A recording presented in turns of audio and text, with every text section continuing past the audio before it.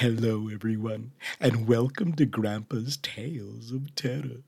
We are continuing with Drop Dead Gorgeous Part 2. Let's find out what is going on with Edgar. Now close your eyes and let your imagination carry you into a world of fear and horror.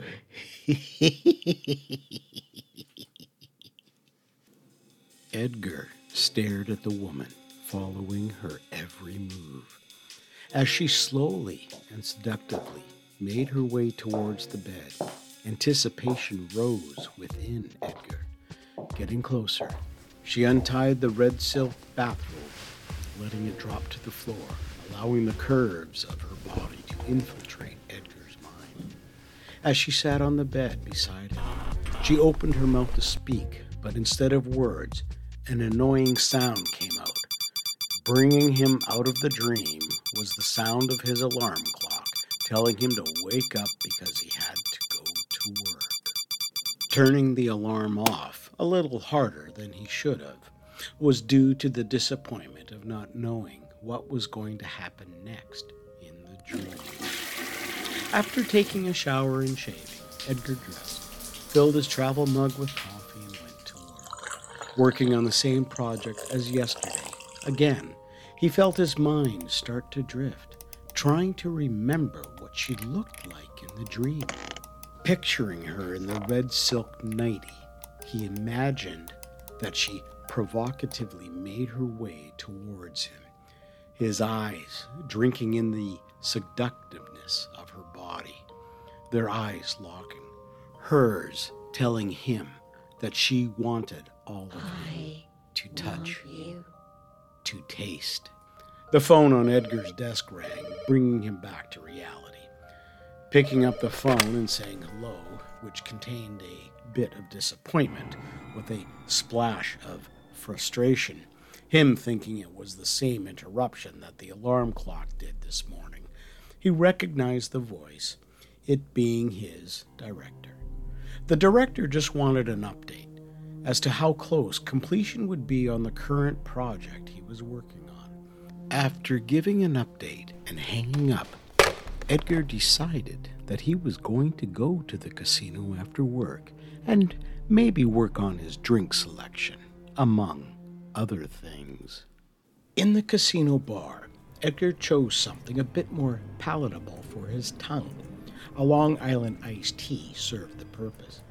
Looking out into the crowd, he noticed that the co-worker, the one he abruptly left behind, was there with a group of friends. Still looking around at the faces in the crowd of penny players and the $10 bets, he saw her. She was in the same place. Looking at her and reminiscing about the dream, he could have sworn someone whispered in his ear. Somewhat startled and turning his neck quickly, he looked around himself and no one was there.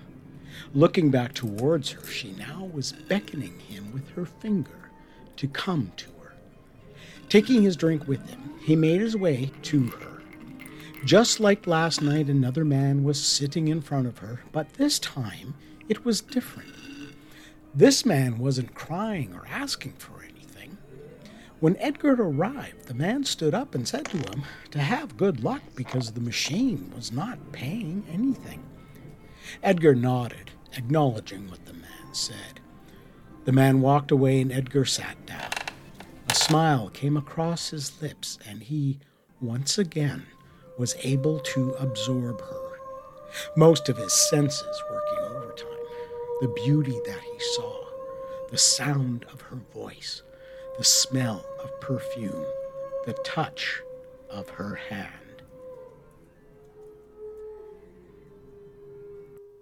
One of the staff members of the casino was doing some cleaning when she accidentally bumped Edgar with her cart, which in turn caused Edgar's hand to knock over his Long Island iced tea, which spilled on him. The staff member started apologizing profusely. Standing up with agitation in his voice, Edgar bluntly told the staff member to be more careful next time and not so clumsy. Looking at his watch, what he thought had been mere minutes, the reality was 5 hours had passed. Knowing it was time to go, he started walking towards the exit. When he saw the coworker up on the karaoke stage, singing, he paused for a moment, realizing that she had lied to him, telling him last night karaoke wasn't her thing. Getting into his car, Edgar drove home. She crawled toward him, licking her lips suggestively. Edgar's breathing and heart rate increased. She slowly started pulling the sheet off of him and started doing things to Edgar that had never been done to him before. He wasn't a virgin, but wasn't very experienced either. As she made her way up to his neck, she sat on him, throwing her hair back. As she started leaning in for a kiss, and Edgar lifting his head to accept, the alarm went off again, totally destroying his world. Angry, he sat up, hit the alarm, not once but several times, very hard, as if his fist wanted to hurt it. He didn't want to, but he decided to shower, but didn't shave. Then he went to work. Stopping at a coffee shop to get his daily dose of caffeine, he arrived a few minutes later than usual. Sitting in his office already was the director. Edgar made excuses for his late arrival, to which the director replied not to worry about. He just asked how much longer the project that Edgar was working on was going to take. Edgar replied that everything was on time and would be finished on the date that he had originally stated.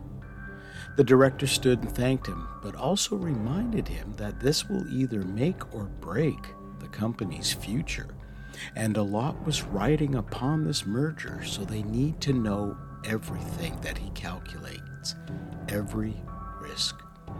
Edgar replied that he completely understood.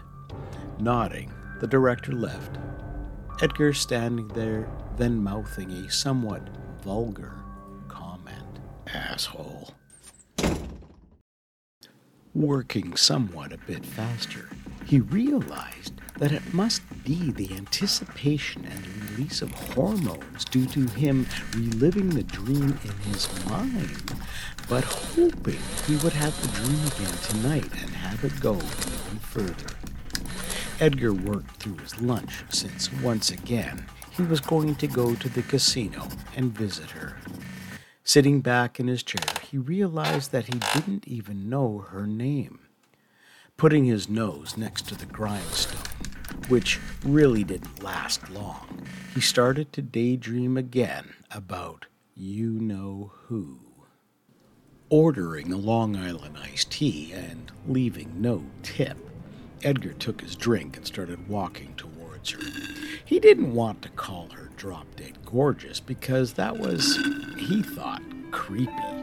Looking down and smiling as to what he was going to say to her, he looked up and she wasn't there.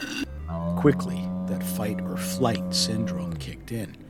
He went up to the machine that was there with someone playing it and, in a bit of a panic, asked the person, where did the other machine go that was here yesterday? The older woman looked at Edgar, somewhat irritated, and said she didn't know. Edgar aggressively retorted back that she should know, and he hopes she loses. Walking away, Edgar looked and then found her. She had been moved into a different area of the casino where the machines that bring in higher amounts and pay out less are somewhat placed on a pedestal, the money makers. Of course, the public doesn't know that. Walking up, with tears in his eyes, he hugged Drop-Dead Gorgeous and sat down and told her that he thought she was gone and he would never see her again. Again, the hours seemed like minutes. 2 hours had passed by when, walking right by Drop-Dead Gorgeous, was the female co-worker. Edgar noticed her, but she did not see him. Drop Dead Gorgeous then asked him a question that surprised him. Do you like her? There was an awkward silence. Then Edgar said, not anymore, because he found out the co-worker lied to him. He then told Drop Dead Gorgeous about the company night out and what the co-worker had asked him and so forth. But that was the night that he found Drop Dead Gorgeous and didn't want anyone else. Edgar then asked what name could he call her. Drop Dead Gorgeous laughed. Pausing and coming up to the display screen as close as possible and looking into his eyes, she whispered, You can call me Lilith.